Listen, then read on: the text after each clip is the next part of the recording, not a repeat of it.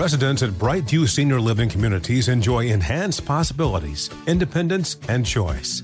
Brightview Dulles Corner in Herndon and Brightview, Great Falls, offer vibrant senior independent living, assisted living, and memory care services through various daily programs and cultural events. Chef-prepared meals, safety and security, transportation, resort-style amenities, and high-quality care. Everything you need is here. Discover more at brightviewseniorliving.com. Equal housing opportunity. Welcome to The Hidden Djinn, a production of iHeartRadio and Grim and Mild from Aaron Mahnke.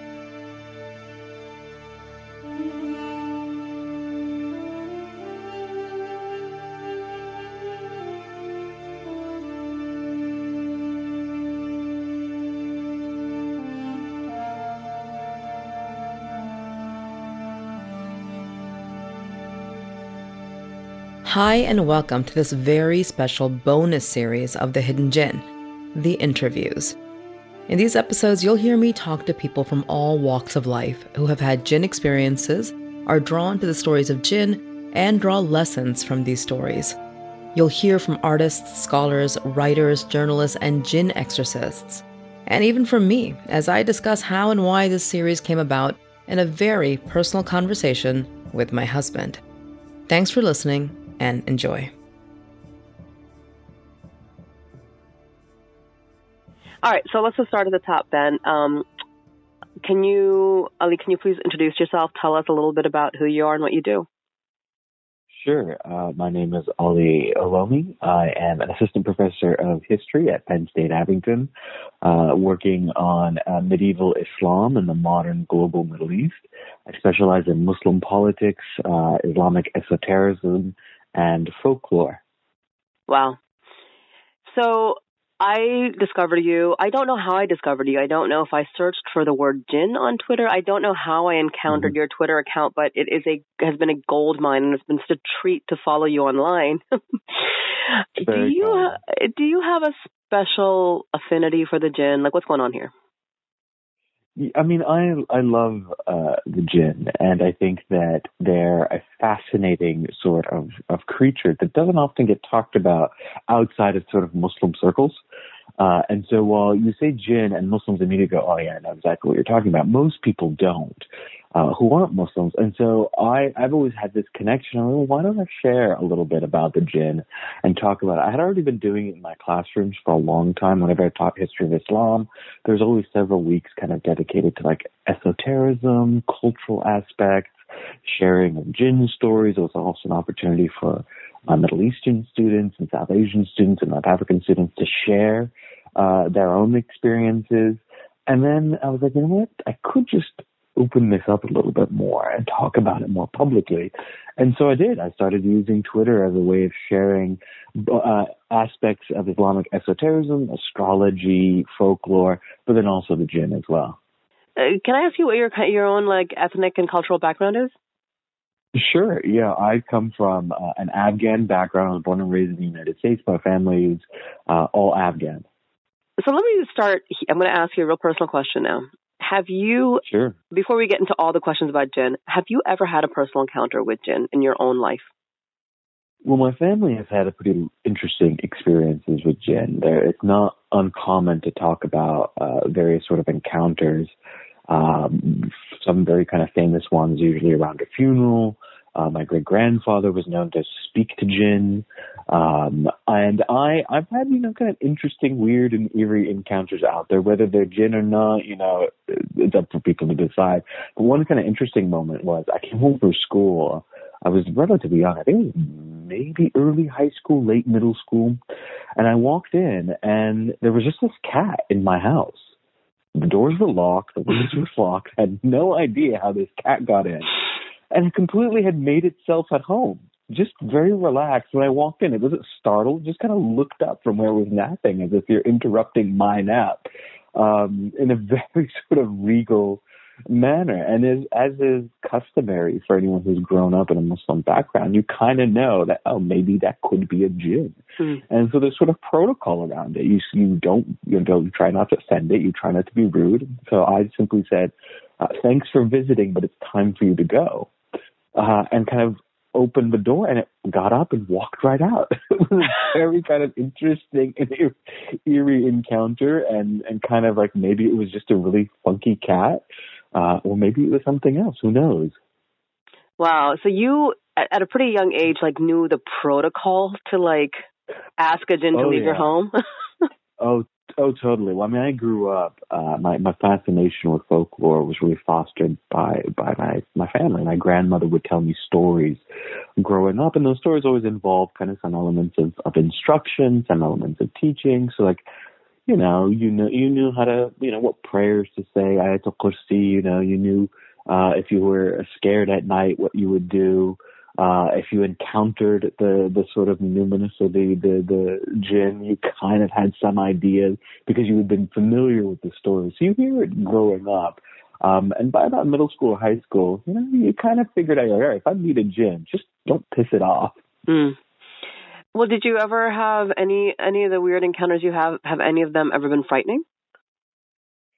There was one slightly I wouldn't say it was like frightening in the sense like I was scared for my life, but it was one of those like, what is even happening here? It was actually in Afghanistan. So I visited Afghanistan once I had graduated high school, and in one of the ruins there was a blind kid. This was a sort of historical site that had slightly been turned into a shrine. People would go there and they would lock locks, like little key locks, that they would say prayers, and they would lock it, and that's a way to lock your prayer, or to light candles, kind of a folk practice that isn't considered part of Orthodox Islam, but was part of the sort of popular practices found there.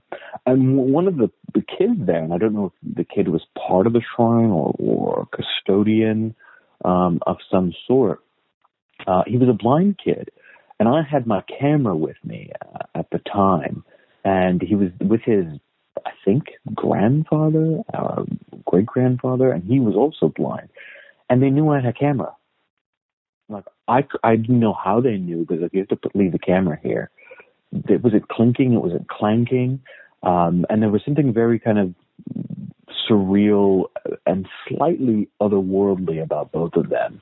And the way they had this, like they could see me, even though I'm 100% sure they can't see me. These two are blind. They shouldn't be able to. Were you sure they were blind, I guess is the question. Well, yeah, I mean, that's the real question. They could easily have not been, but they weren't wearing sunglasses or any type of covering, and their eyes were white. And slightly damaged.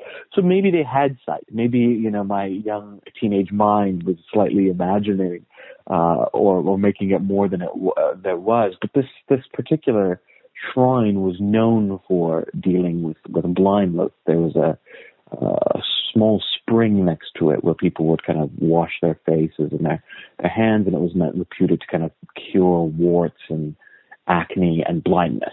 Were kind of the things associated with it. So the custodians were generally believed to be blind themselves, but who knows? Maybe they were running some great, scam, or I was imagining it. But it was a very unnerving, not frightening, but very unnerving kind of experience. They were far more sure and confident and authoritative than I had expected, and they seemed to kind of see right through me, which was a very weird experience.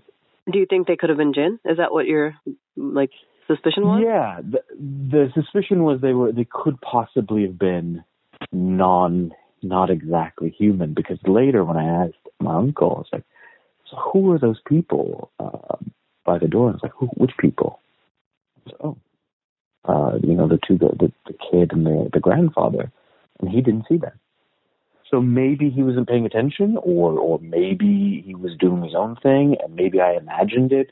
But that was, for me, not only was the experience itself kind of unnerving, their personality, if you will, or the vibe, to use a millennial word, right? Yeah. The vibe that they were giving. But also the afterwards of it, which was, I experienced it, but my uncle didn't. And he was like, yeah, I didn't see anyone there. I was like, oh, that's crazy. Well, so let me ask you this, though. It was very interesting. Did you put your camera down and then walk into the shrine, or what did you do? I did put the camera down. There was no arguing. I mean, I went in there as a sort of like amateur wannabe historian at the time. Wanted to take pictures and I want to bring them back. But there was like, I'm not arguing with these people. They're in charge. I'm a visitor. So I put my camera down, didn't make a fuss, went in, saw a couple of the candles that didn't light anything or put any locks, but I kind of walked around. It was really hot. And kind of dimly lit, mostly just candles. And then when I walked back out, made a small donation, said thank you, and took my camera with me. But then when I asked my uncle, once we got back to the car, he was just like, I don't know who you're talking about. And they were sitting right in front, too. It wasn't like they were in an alcove or they were off kind of hidden. They were very much right there. And so the experience was surreal. And then later, as I started to kind of delve more academically into the Djinn, that became a very common theme amongst them as sort of guardians of shrines and places in nature, where they would kind of perch and sometimes appear as people or as animals, etc. So who knows what that experience was? It could have been the heat. It could have been an overwrought imagination, but it was unnerving. It was probably the most unnerving encounter I've had with something otherworldly. Wow. Okay, so let me. I want to talk about like from the research I've done, and there's so much. I mean, like there's so many rabbit holes. Oh my gosh, it's been. Oh yeah. This is like more complicated than like solving a wrongful conviction. It's like one hole after another after another. There's just there's centuries and centuries and centuries of resource material. It's crazy. But one of the things I'm trying to figure out is this. That, I am getting a little bit confused about how, like, Djinn are categorized. And I've seen it in so many different ways. Well, first of all, there seems to be, like, there's clear evidence for the fact that people believed in the existence of Djinn before Islam, right? Like, they were worshipped by the pre-Islamic Arabs. There's connections to, like, Assyrian and Babylonian and all kinds of stuff. But like how they're categorized is a little bit confusing to me. And I'll give you an example. I've read in one place where there are like basically 4 categories. Like the categories would be, so the ones who live among us, there's the one that attaches themselves to children. And then it seems like there's all these categories of really scary ones. So it's like the Ifrit, the Marid, the Shayateen. Now, I don't understand, are those separate categories? Are they all under one category of like the bad ones, or how am I supposed to understand these? You're absolutely right here, and you're completely fair to be confused. Everybody is confused, and that's because the categorizations overlap and are contradictory and vary from author to author. Sort of classically, the Djinn are referred to in sort of types. That there are those that fly, there are those that are amongst us, and those that take sort of human shape, animal shape. That's one way of categorization. And then you'll find a more sort of atomized categorization in which they have names. There's the Ifrit, the Marid, the Djinn, the Ghul. And then there are even further types of sort of categorization, some that are very kind of local. And all of them are, from an academic perspective, they're all right. That's just because people are they're dealing with something that is intangible. They're dealing with either sort of a literary experience that they're writing about the Djinn in the world of fiction and literature, or they're dealing with it in a sort of religious cosmological sense, or they're dealing with it in a folklore sense in which it's oral stories that are told. And so as a result, there's a great deal of diversity or approaches towards classifications, and all of them are useful in their own ways. I've discussed some of the classifications and kind of the threads that I've done, but even that is just a sort of limited approach. There's so many different ways. And there was a period of time, and particularly during the medieval era, from about the 9th century to the 13th century, in which Muslim writers were really just trying to classify the whole world. They were writing about various animals and different places in the world, even people. They were classifying people. And so the Djinn were kind of caught up in this moment of sort of compilation, this moment of encyclopedia writing. and sort of were part of this attempt to systematize the world, or understand at least the world in a sort of orderly fashion. And there's a debate, some authors talk about the Ifrit as not separate from the Marif, and the two are actually the same. And others are a little bit more like, no, there's a difference between these. So there is a great deal of sort of slippage in the categories, and they're not as fixed as we might think. Okay. And many jinn kind of overlap with one another. Some will say, oh, it's an Ifrit, and others will say, oh, that was actually a Marid, and some will say, oh, it's both. So there is a lot of overlap. I feel better knowing that, because I thought this is really so complicated that I cannot comprehend this, or I'm missing something. Isn't there a chart somewhere? You're feeling exactly the way all of us are feeling who work on this. That's exactly how it is. Okay, good. One of the things, I was talking to a friend of mine who about, just jinn experiences and stuff, and he made this comment. He said, I don't know. I mean, he comes from a South Asian background as well. And he's like, I don't know. He's like, it just seems like the jinn kind of skipped over North America and Europe. Like why are they all concentrated back, like where we come from? I don't know. Clearly, very skeptical. But, now, of course, there's also the idea that a lot of those kind of supernatural experiences that people do experience in the West you could attribute to jinn. We think everything's jinn. But are there places that you're going to find, it seems like there are parts of the world, like places like in Morocco or Oman, or there's just certain places where it just seems like they just populate those places. Yeah, certainly. I mean, there's kind of two different approaches. One is the approach that the jinn are universal, and that because they're a hidden race alongside humans, that wherever you find humans, so too will you kind of find jinn. And some would argue that the sort of folklore parallels that we find are evidence of that. Now, academics would simply say that these are people who are encountering similar, numinous experiences or supernatural experiences and trying to make it legible. But it is quite striking that, for example, far-off places in Northern Europe refer to concepts like elves and dwarves and trolls that have a lot of similarities to some of the stories about the jinn. And similarly, the concept of the Sidhe in sort of the Celtic world, a sort of hidden race of fairies, very similar to the jinn. But it's also simultaneously true that they seem to congregate in certain places, and that some places have reputations of being uniquely haunted by jinn. Oman, as you rightly pointed out, is one of those, right? Very famously kind of associated as the most jinn-haunted place in the world. But so, too, we find South Asia, India, especially as Islam has arrived in India and in Pakistan, the kind of language of the jinn is very popular. There's an idea that it is uniquely haunted. Afghanistan, another place that's considered uniquely haunted. Islands in the Indian Ocean are also considered to be kind of places that are unique to the jinn. And I think some of this revolves around the type of lore that gets told, that's really kind of strong storytelling cultures. That's why we have more stories coming out of those places. But also because of their histories and locations themselves. Jinn are said to believe, the belief is that sure they live amongst us, but they're uniquely kind of associated with ruins, and they're associated with sort of ancient places. And so in the kind of popular Muslim imagination, places like Oman and South Asia and Afghanistan and these islands often are tied to these are really ancient civilizations. Oh, these are places with a lot of ruins.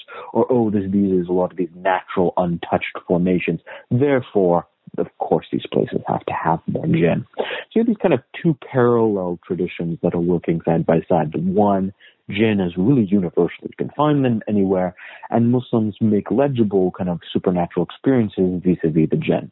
UFO abduction, well, that's a jinn. Haunting, that's a jinn. As well crop circles. Crop circles are definitely jinn. Yeah, crop circles, jinn. So there's everything is made legible within that idea of the jinn. And then there's other parallel tradition that's more like, there's concentrations of them out there in the world. And so maybe you're not going to find a lot of them in North America, but if you go to Oman, you're going to find a lot of them. Can I ask you though, if and I'm sure you have in all your years of like studying this, examined like Djinn stories from different parts of the world. Are there kind of common themes you see, and are there sometimes like real divergences, like in stories? Let's say you hear from like let's say Bosnia versus Indonesia, or can you talk a little bit about that?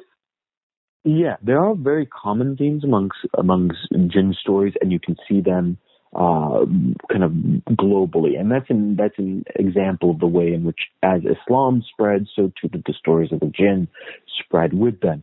And so those themes are found everywhere. The idea of a hidden race, that they're kind of mischievous, that they're associated with the night, that they're linked to animals. Those are all very common, no matter where you go, from North Africa all the way to Indonesia. Those are very common. But then there are also kind of regional variations. So, for example, in North Africa, you'll find more symbiotic relationships with the Djinn, in which the Djinn, as troublesome as they can be invited in for a sort of consensual possession. That is, possession that is actively sought out. And these are found in certain sort of Sufi circles. The Bufis, for example, will engage in this type of activity in which the Djinn will actually possess certain saints or sages or mystics and then kind of work miracles and offerings and sort of do oracular activities. That's very uniquely North Africa, and you find it in Morocco, you find it some other places. Sudan is another place you'll find it. You're not going to find that, for example, in Lebanon. You're not going to find that in Syria. You're not going to find that in Saudi Arabia, where the Djinn are far more kind of problematic. They're kind of a pain, and you live alongside them, but you don't want them to possess you. That's a bad experience. It's an invasive experience. And then contrast, I would say, Indonesia and Malaysia, where the Djinn have a much sort of clear shamanic component to them.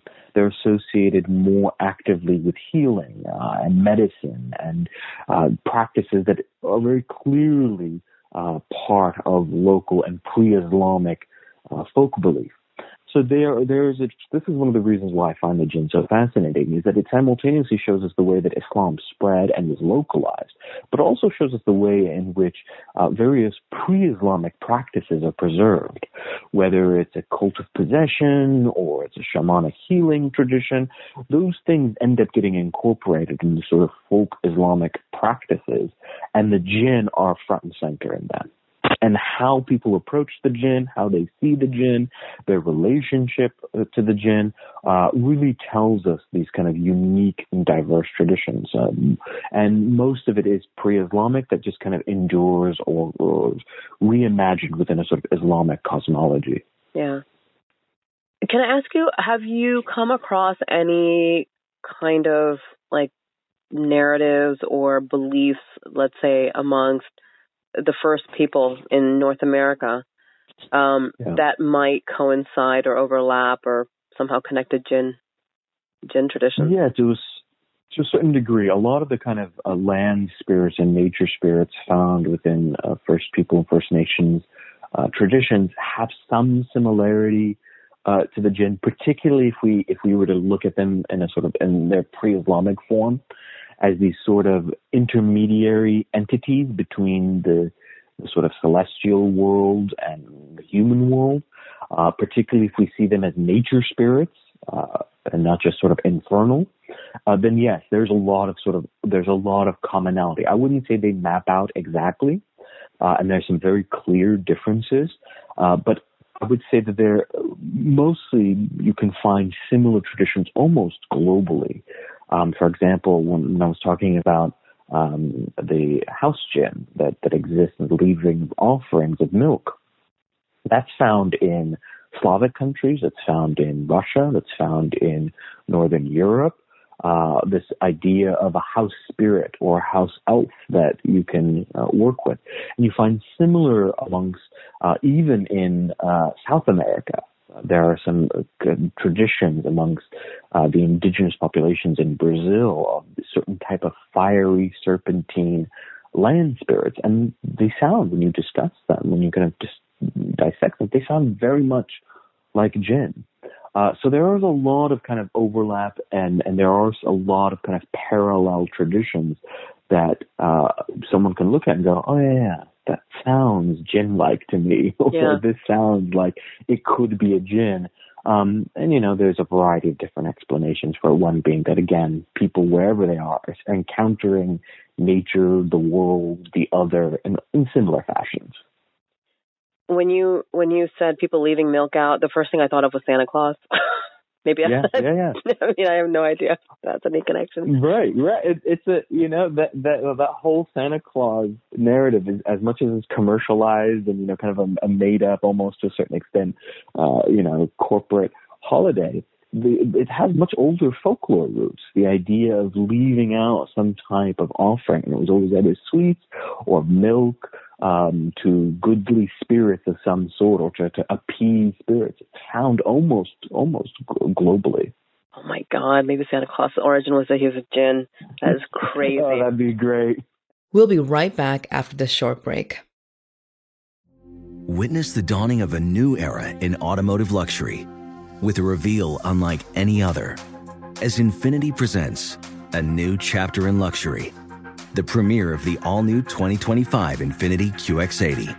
Join us March 20th live from the Edge at Hudson Yards in New York City, featuring an unforgettable performance by Grammy and Academy Award-winning singer, songwriter, and composer, Jon Batiste. The all-new Infiniti QX80 is unlike any luxury SUV you've ever seen. Smart enough to anticipate your needs, even before you do. Every line, curve, and detail was thoughtfully crafted, so everything for every passenger feels just right. Don't miss it. Mark your calendars and be the first to see it March 20th at 7 p.m. Eastern, only on iHeartRadio's YouTube channel. Save the date at new-QX80.com. 2025 QX80 coming this summer. Residents at Brightview Senior Living Communities enjoy enhanced possibilities, independence, and choice. Brightview Dulles Corner in Herndon and Brightview, Great Falls, offer vibrant senior independent living, assisted living, and memory care services through various daily programs and cultural events. Chef-prepared meals, safety and security, transportation, resort-style amenities, and high-quality care. Everything you need is here. Discover more at brightviewseniorliving.com. Equal housing opportunity. I want to ask you about something. I thought it's interesting. It seems like a very common experience, and of course, it could be attributed to different things rather than Djinn. But my own husband has had this experience, and I know a number of men who have said they've had this experience where it sounds like sleep paralysis. They wake up, they're paralyzed, they sense or see or feel this presence on top of them, either pinning them down, holding them around the throat, something. And it seems like a female, like for some reason the sense is that this is a female entity. Can you talk a little bit about that? Like what is, I don't know if it's just me, if I just happen to know like 4 or 5 people who have similar experiences, but it seems like, is that just straight up sleep paralysis, or what do you think? Well, what's interesting is that the experience of sleep paralysis, in psychology is almost universally found within Djinn lore. And one, it tells us that, ancient peoples are trying to make sense of whatever their experience fundamentally is. And that we've been experiencing sleep paralysis since time immemorial. We can go all the way back to Mesopotamia and the language about the Lilitu, these kind of female spirits that cause nightly emissions, that cause paralysis. They've been, that story and that narrative has been in folklore for ages. But the Djinn also are associated with it, and the Djinn have this kind of connection with night terrors, that waking up in that state of terror, not just nightmares, but true night terrors, and sleep paralysis. And it is often associated with female Djinn, and there is a sort of kind of gendered analysis that could be done there. Why is it a female? But it's interesting because the Djinn that are said to cause those sort of night terrors. Al-Hira is one kind of famous Djinn that does that. Haraja is another very famous Djinn that's associated with sleep paralysis. That they are female, and they're simultaneously considered as terrifying and seductive. They have kind of this both quality to them. And in other instances, they're not even gendered. They're simply seen as sort of shadowy figures, which is another very common way that the Djinn are described. If they're not described in sort of very explicitly monstrous or animal-like terms, they're just described as shadows. And so for a lot of people, that sleep paralysis experience, which involves the inability to move and this kind of visitation by a shadowy figure, is seen as a Djinn phenomenon. And there's some really interesting and cool work that's being done by anthropologists and psychologists who are kind of exploring the intersection there between mental health, between, something very natural, but the sort of ethnographic narrative that also people tell about, I had this experience, and then I recited Ayatul Kursi, and it lifted off of me. Right. I was able just to move again. Right. So there's some really kind of interesting work that's just starting to be done in that arena. Where is that happening? Very Who's common. doing that? So I'd have to look up the names, but there's a couple people that I've come across whose works are really, really good, and they're based mostly, if I remember correctly, in West African ethnographic work. Okay. No. I think it's East African. Yeah, if I'm not mistaken, it's East African ethnographic work. And it involved a mixture of mental health analysis combined with ethnographic work. So the article, and I can find it and send it to you if you're interested, actually involves interviewing women healers who deal specifically with night terrors. And how they deal with those night terrors and the kind of medicine, the natural remedies that they prescribe. And it's a really, really interesting kind of work. And it is growing. And there's a lot of kind of exploration of the components of health, mental health, psychology, and, religion and esoteric or folk religion, we'll say. Yeah. And I think the Djinn and night terror is right dead in the center of that. Yeah. I'm sure we've all experienced this where you have, especially with older folk, but back home, there are times when you know that somebody clearly has mental health issues or they need some kind of psychological or psychiatric diagnosis and assistance, but the family insists, no, it's a Djinn possession or, for that reason, there are people who don't get maybe the help that they need. And so that has to be really difficult, like as a line to try to, I guess where I have fallen on that when I have encountered that personally with people I know is for me to say, okay, it's like totally do the Djinn exorcism, but also like just try both, like do everything at the same time. Like why take your chances? But I don't know if that's just if it's like a shame reaction, like we would prefer to think of our loved one as being possessed than being mentally ill. I'm not quite sure. I think the discourse of shame plays a big role there as well. I think there's certainly some sort of language about, well, this isn't normative behavior, therefore it must be attributed to something external. And so I think that there's a sort of space there where shame plays a big role. That there's a way of kind of, deflecting. Oh, okay, this person isn't ill. This person is just dealing with a Djinn. And once we resolve that, everything can go back to normal. And so I think that there's definitely something there. But there's also really great work being done by mental health professionals in the Muslim community to help kind of push back on the stigmas of mental health and kind of give people the language, the vocab they need to address, their experiences. So you mentioned, the gender issue. Do we know for sure from what we know, do we know for sure that Djinn are like human beings, like, have kind of, specific like male, female? Could there not be 3 or 4 or 5 or other kinds of genders that we don't know about in the Djinn world? Well, the Djinn are described as shapeshifters.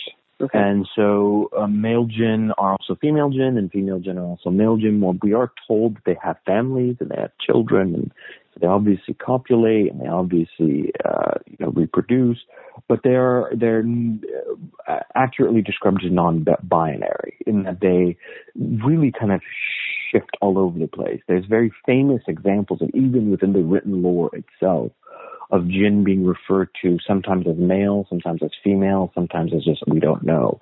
Maymun is a very famous Djinn. He's a Djinn king associated with Saturday. But in North Africa, he's Maymuna. He's a female Djinn. Now some go, well, that's his sister. And others go, no, that's him. He's both. He's simultaneously a Djinn king and a Djinn queen. And, it depends on which day you get him. And so they kind of fall into this much more nebulous, abstract, well, there's very clearly certain gendered anxieties about the Djinn, and you can certainly see the sort of projections of male authors in particular on the Djinn.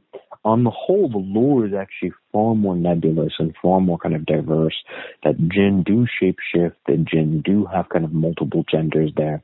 And then there's even lore that's even, sort of weirder. Iblis, the Islamic concept of the devil, is said to have both genitals.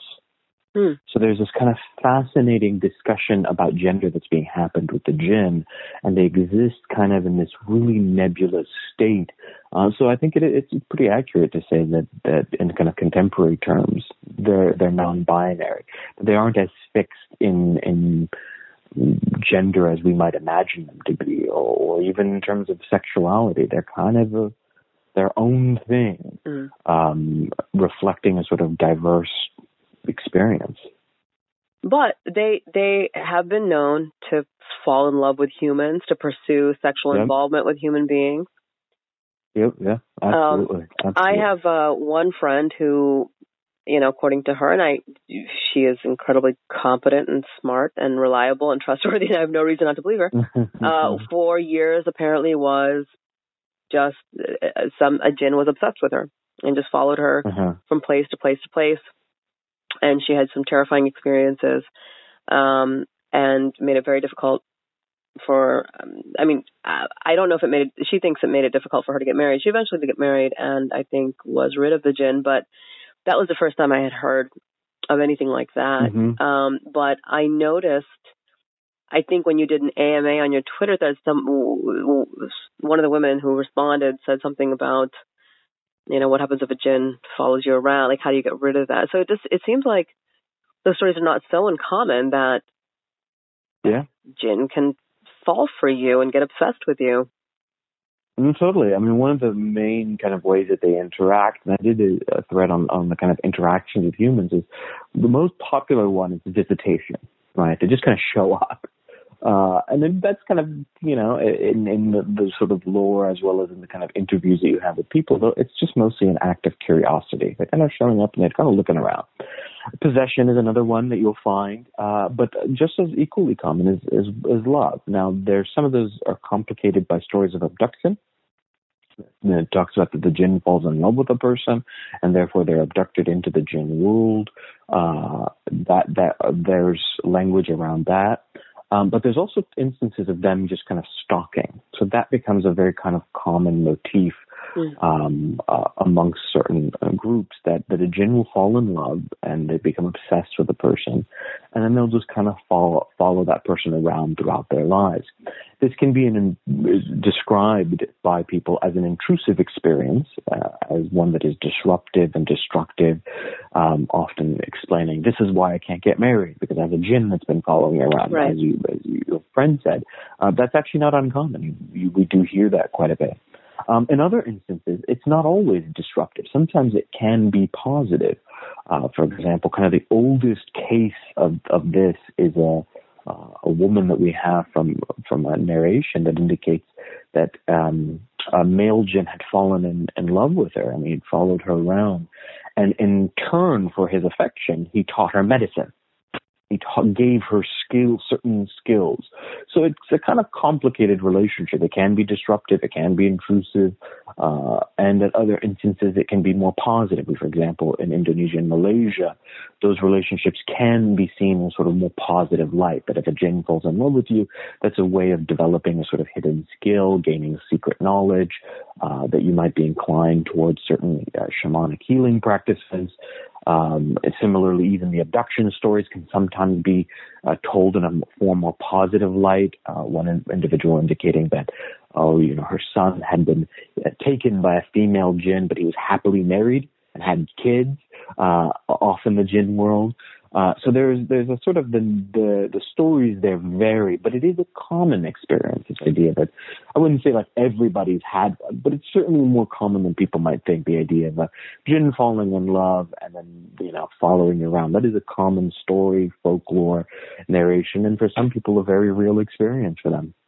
I did notice that you commented on a tweet by this gentleman. I think he calls himself Dawa Man or something, where there's like a clip of him giving a talk saying, sisters, don't go outside looking beautiful because the Djinn's going to fall. Your reaction was kind of like, but in essence, wasn't he kind of right then? I mean, like in that sense, or what did you find, what was off-putting about that for you? So the issue is that there's always going to be within folklore components of it that regulate behavior, that regulate people's actions, and that's old and it's always existed. There's no denial of the fact that idea of, you need to cover yourself up with the Djinn are going to fall in love with you. That's not unique to him. His history has always been quite repugnant. I'm familiar with this figure in British Muslim circles. Right. But setting that aside, that is an old narrative. That's an old concept. It's not a new concept. And we've had people who made mention of it, other people who disputed, who push back on it. I think that that particular approach is problematic for a variety of different reasons. First, because I think that what the Djinn offer are kind of a variety of different things, and I mentioned this, is that first, there's an academic approach to the Djinn. It's a really great way of understanding the way in which Islam has spread and the way in which Islam has localized. For people who are more mystically inclined or who are more inclined towards spirituality, the Djinn offer an opportunity to explore the complexities of the human psyche, but also to experience the numinous, that force that is not us out there, so to speak. And for the faithful, it's a way of understanding the sort of complex cosmology, this very beautiful cosmology that is at the heart of Islam. All of that, I think, is great and beautiful aspects of the Djinn. But I think once we start falling into the category of sort of fear-mongering or regulating behavior, then I think it can be a problem. And there's no doubt that a great deal of Djinn lore can be seen as a sort of superstitious or fear-oriented or designed to regulate behaviors. Don't do this and don't do that. And I recognize that, and they're worthwhile, exploring and examining. I'm just not very comfortable with the sort of prescriptive component of this. Hey, women, you should do this because the Djinn are going to do that. That is always, to me, sounds far more predatory than anything else. And it is almost always by some guy who's telling women how to live their lives and that's the issue for me, is that there is a sort of predation on fear and using that fear, exploiting that fear in order to regulate women's bodies. That I think should be resisted. But, and I'm also guessing if a Djinn wants to see what you look like, he can. I mean, he doesn't have to wait for you to step onto the street. He can just join you at home. Right. So one of the things that's even within the sort of logics of the lore itself, it doesn't quite make sense. The people who've said it, and again, this is not unique to Delaman. This has been going, thousands, hundreds of years. We've had medieval writers say we have all sorts of different people, but it doesn't quite fit within its own logics because the Djinn live within your house as well. Right. So are you going to be veiled in your own home? They're going to see you. The idea that if you have to walk out veiled constantly, or that you have to constantly be on guard, that the Djinn might accidentally see you, doesn't quite fit because, one, they live within your house. Two, they're invisible, therefore they're going to see you at some point or another. And three, we're told that they have various abilities and powers in one. So if there's an entity that has all these abilities and powers and perhaps can almost practically read the human mind, I doubt that, They're not waiting for a glimpse of your hijab to fly off, that's right. Yeah, they're not waiting for ankle glimpses or whatnot. Yeah, it's not. Okay. Speaking of the Djinn that live in your house, there's one category of Djinn that I'm kind of fascinated with, that I guess I don't quite understand where they fall in the spectrum of innocuous to maybe problematic. And that is the Djinn that they say that the tradition is that every person is assigned one Djinn. Like there's one Djinn. Can you talk a little bit about that whole story? Like why do they exist? And in other places I've read that maybe it's not a Djinn, maybe it's some kind of a double. It's a little confusing to me. Yeah. So there's Hamzan, or the Kareen, as it's known in Arabic, is what's known as the attending Djinn. It is the Djinn that is associated with an individual. They're born with it, and they have it throughout their life. On the whole, they're generally seen, I think, within traditional Orthodox Islamic approaches as a tempting force. That they're sort of force that is aimed at tempting individuals. They're associated with doubt. They're associated with anxiety. They're associated kind of with as a force that gets us to stumble, and counteracted by for the angels that are meant to guard in the people, that keep them from doing this. So there's this idea that there's a sort of balance there between this Djinn and the angels around us. With us with heavily leaning towards the angelic side. But when you go down to the sort of folklore component, that is outside the actual orthodoxy, what people are saying, what ordinary people believe, that's where it gets a little bit complicated. The Kareen sometimes is seen not just as a Djinn, but as a doppelganger, as a sort of shadow self to a certain extent, or a shadow that follows us throughout life. And in that instance, it's also seen as a bit disruptive. But there are other lore components to it, generally associated with esotericism, in which the Djinn is seen as a sort of alchemical process. That is, that your goal in life is to take this Djinn that begins at birth as a sort of untamed Djinn and tame them to become an ally. And once you've done that, you've reached a sort of spiritual potential. You find this within certain Islamic esoteric circles.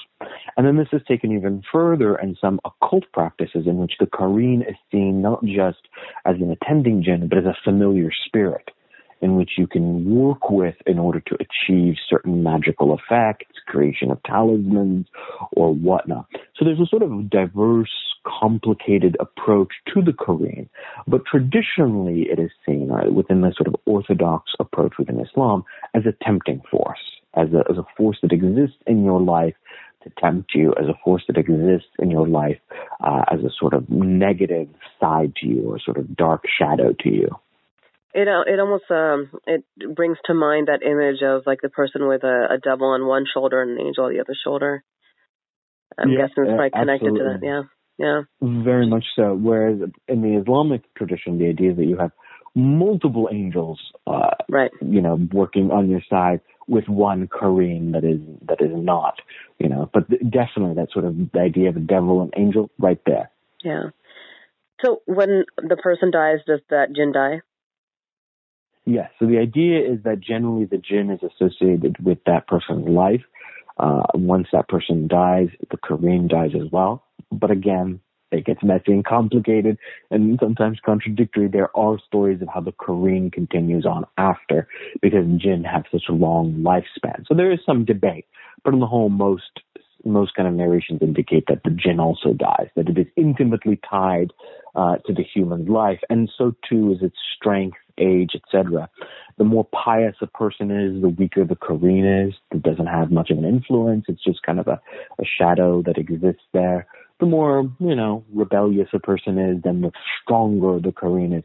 So it is kind of intimately tied to our personal lives, our experiences, our destinies, whatever you want to call it. Oh.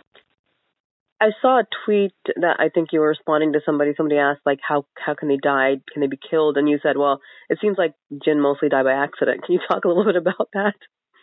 Yeah, so the Djinn are said to be, this is kind of one of the kind of interesting components of how kind of,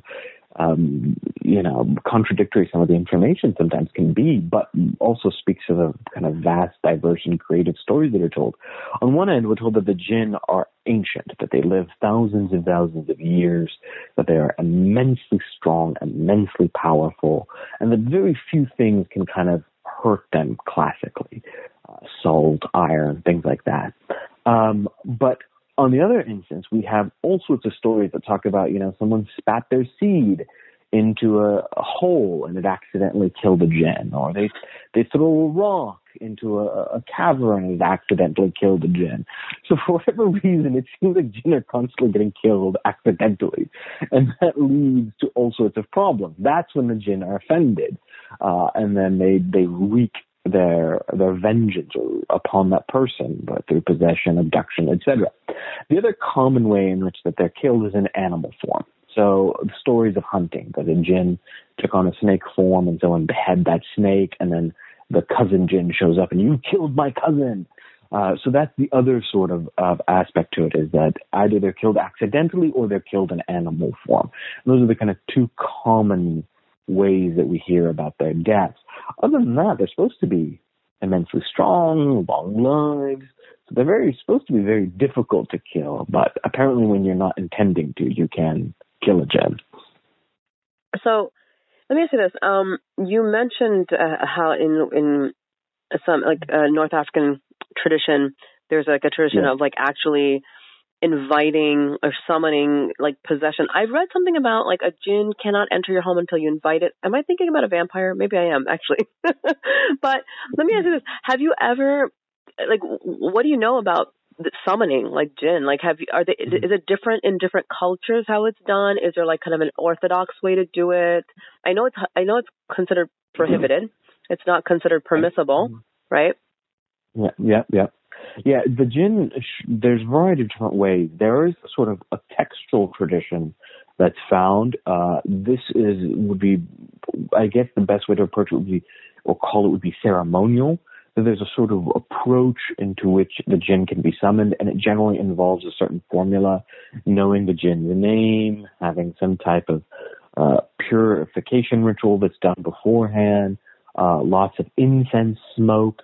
One author talks about how you have to burn a special type of incense, and then you can use that, and the Djinn will kind of appear through the smoke there. And that's found in sort of magical operations of whatnot within these medieval texts.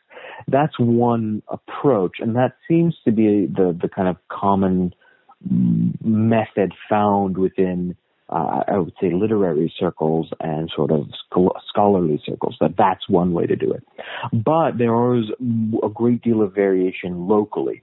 And so there are more sort of possession-oriented ways. Rather than summoning a Djinn, the Djinn can be invoked, that is, brought inside a person.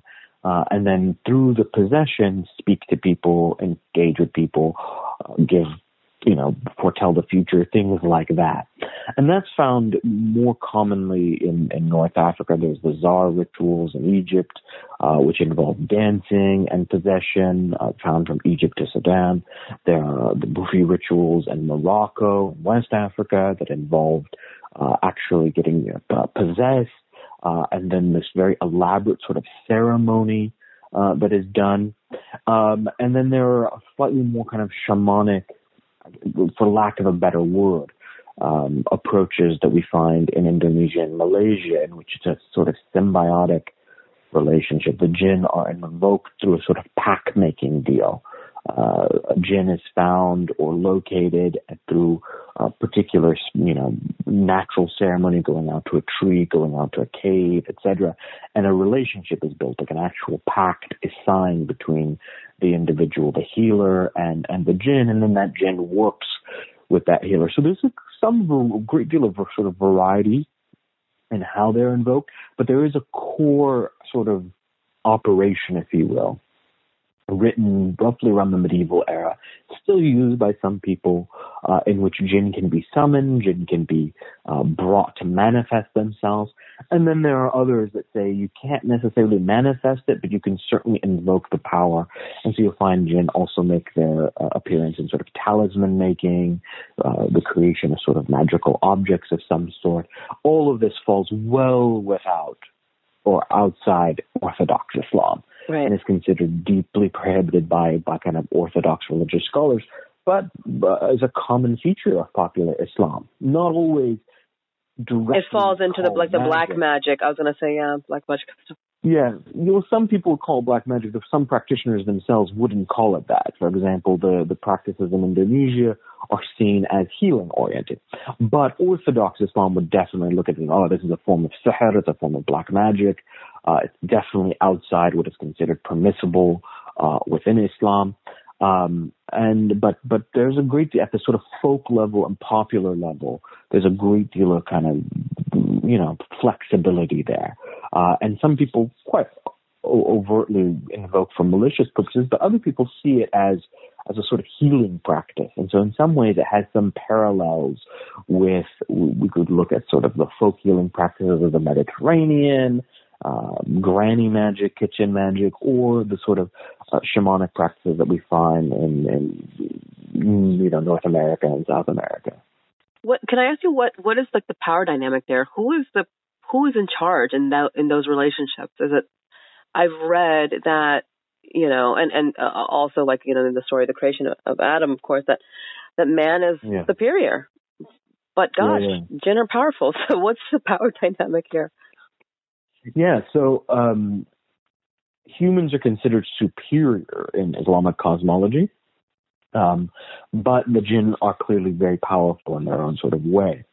So Orthodox Islam will generally, and sort of Orthodox scholarly tradition, would indicate that any type of relationship between Jinn and humans is a sort of corruption, that the Jinn is corrupting the human being. So even if a person thinks that they've got this powerful relationship or the upper hand of the Jinn is subversing, that they're doing something, which is why a lot of these folk practices that involve direct relationships with the Jinn are seen as not permissible within Orthodox Islam. Within the sort of folk and popular expression, it's generally a far more symbiotic relationship in which the Jinn and the human are seen as in partnership for some particular function. Whether it is to heal people or to give oracular advice or to foretell the future or whatnot, it seems far more symbiotic than what Orthodox Islam would view. So there's divergence there in terms of the power dynamics. I mean, I have to wonder. You can ask.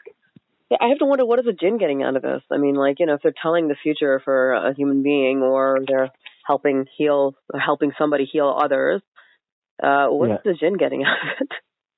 Well, traditionally it's said that if the Jinn are involved in that type of relationship, it's because they are getting something. Generally they are in love with that person, or there's an ancestral line there, or that they're building a relationship, right? They're working together. There's some type of something that they're getting out of it. Again, classically, in sort of an Orthodox interpretation, would see that as what they're getting out of it is the ability to just mess with people. So the argument there is that one of the reasons why you shouldn't be engaged in these non-permissible acts or non-permitted acts is because no matter what you think you're getting out of it, in reality, you're kind of being screwed over by the Jinn. But for people who are engaged in these kind of folk and popular practices, the Jinn and humans have a relationship in which they live side by side, and it is mutually beneficial. One of the mutually beneficial aspects of it is offerings. So, for example, in many of these kind of popular practices that we'll find, if you're working with a Jinn, you're generally giving them something back. Milk, candle, henna is a common offering that is given to the Jinn. Various kind of things that they get in return, like gifts. And then in turn they bestow their own gifts, whatever those are. Wow. Have you ever witnessed an exorcism? I have. Once. It was an interesting experience. It was a formal exorcism, not like a sort of emergency, someone's been possessed. This was in a ceremonial sort of context, and it was part of a sort of like, if you're ill or whatnot, you come to this place. It was an open air shrine in Morocco. And what you'll do is that the mystic or the saint or the healer or whatnot will then perform a sort of ritual of sorts in which you will invoke the Jinn that is hiding within you. There's an element of performance music is played, songs are sung, certain incenses are burned, there's kind of ritual actions. It was very kind of stylized to a certain extent, which is different from sort of other experiences of exorcisms, which are much more kind of focused on intervention of some sort, and are really kind of intense. This was a much more sort of formulaic, stylized approach, almost by the numbers. Like people kind of line up who feel like they have something going wrong in their lives. They can't get married, they can't whatnot, and then they take their turn coming up to this person and they perform this exorcism and cleansing. And it involved a bundle of herbs that would be brushed and kind of slapped on this person.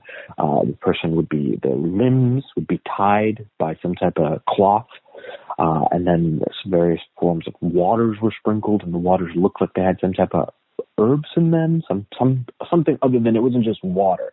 Prayers are recited, songs were recited, music was played, and then the person was unbound from the cloth and like, oh, you're free now. Some of the people that came forward had very sort of intense reactions. They would struggle against the cloth, they would fight, they would scream, they would shout, and others had very sort of benign non-reactions to what was going on. But it was a very stylized experience that I saw. But I did see this as part of this kind of world travel that I did, trying to look for Djinn lore. Wow. I mean, I've noticed, including that little clip from Dawa guy, that he also says. I mean, the UK seems to be full of young brothers who are performing extras. Some of them on YouTube, in fact. Yeah. So I mean, do you know anybody who does that out here in your area or on the East Coast? Because I'd love to see something like that. There are people that do exorcisms in the United States. I'm not sure how open they'd be to being filmed or talked to, but they do exist. More often than not, it's word of mouth, or through a mosque. Somebody knows somebody who does this sort of work. They are specialists of some sort. They see themselves as kind of some sort of spiritual figure. They are either an imam or a sheikh or a mullah or something. They are almost exclusively male in these circles, and they do perform at one particular form of exorcism that was done in the United States that I saw. Was involving chains that I heard. I didn't actually see this one. The chains were being thrown over a person in order to trap the Djinn. They repeatedly throwing the chains over and over, and the person would step out of it. So they do exist. They seem to congregate in New York, Virginia, and Northern California. They're probably everywhere. But those are the kind of the places, the people that I've spoken to, they've generally come from those kind of three areas. But I think any kind of population of Muslims probably has a few exorcists or a few who end up having to do it because nobody else was going to do it. Yeah, who end up doing that type of stuff. There's a lot of, it's also a business. There's a component of, there's a financial exchange. Mm-hmm. Some of it can be quite exploitative, but they do exist, and I think they're a little bit more open up in the UK, a little bit more underground. I hope you enjoyed that conversation as much as I did. Now, there are as many people in the world with Djinn stories as there are Djinn.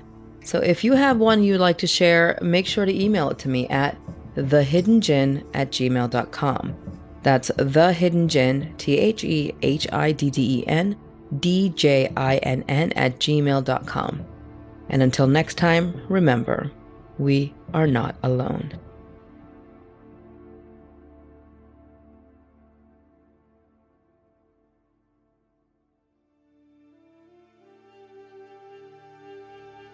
The Hidden Djinn is a production of iHeartRadio and Grim and Mild from Aaron Mahnke. The podcast is written and hosted by Rabia Chaudhry and produced by Miranda Hawkins and Trevor Young, with executive producers Aaron Mahnke, Alex Williams, and Matt Frederick. Our theme song was created by Patrick Cortez. For more podcasts from iHeartRadio, visit the iHeartRadio app, Apple Podcasts, or wherever you get your podcasts.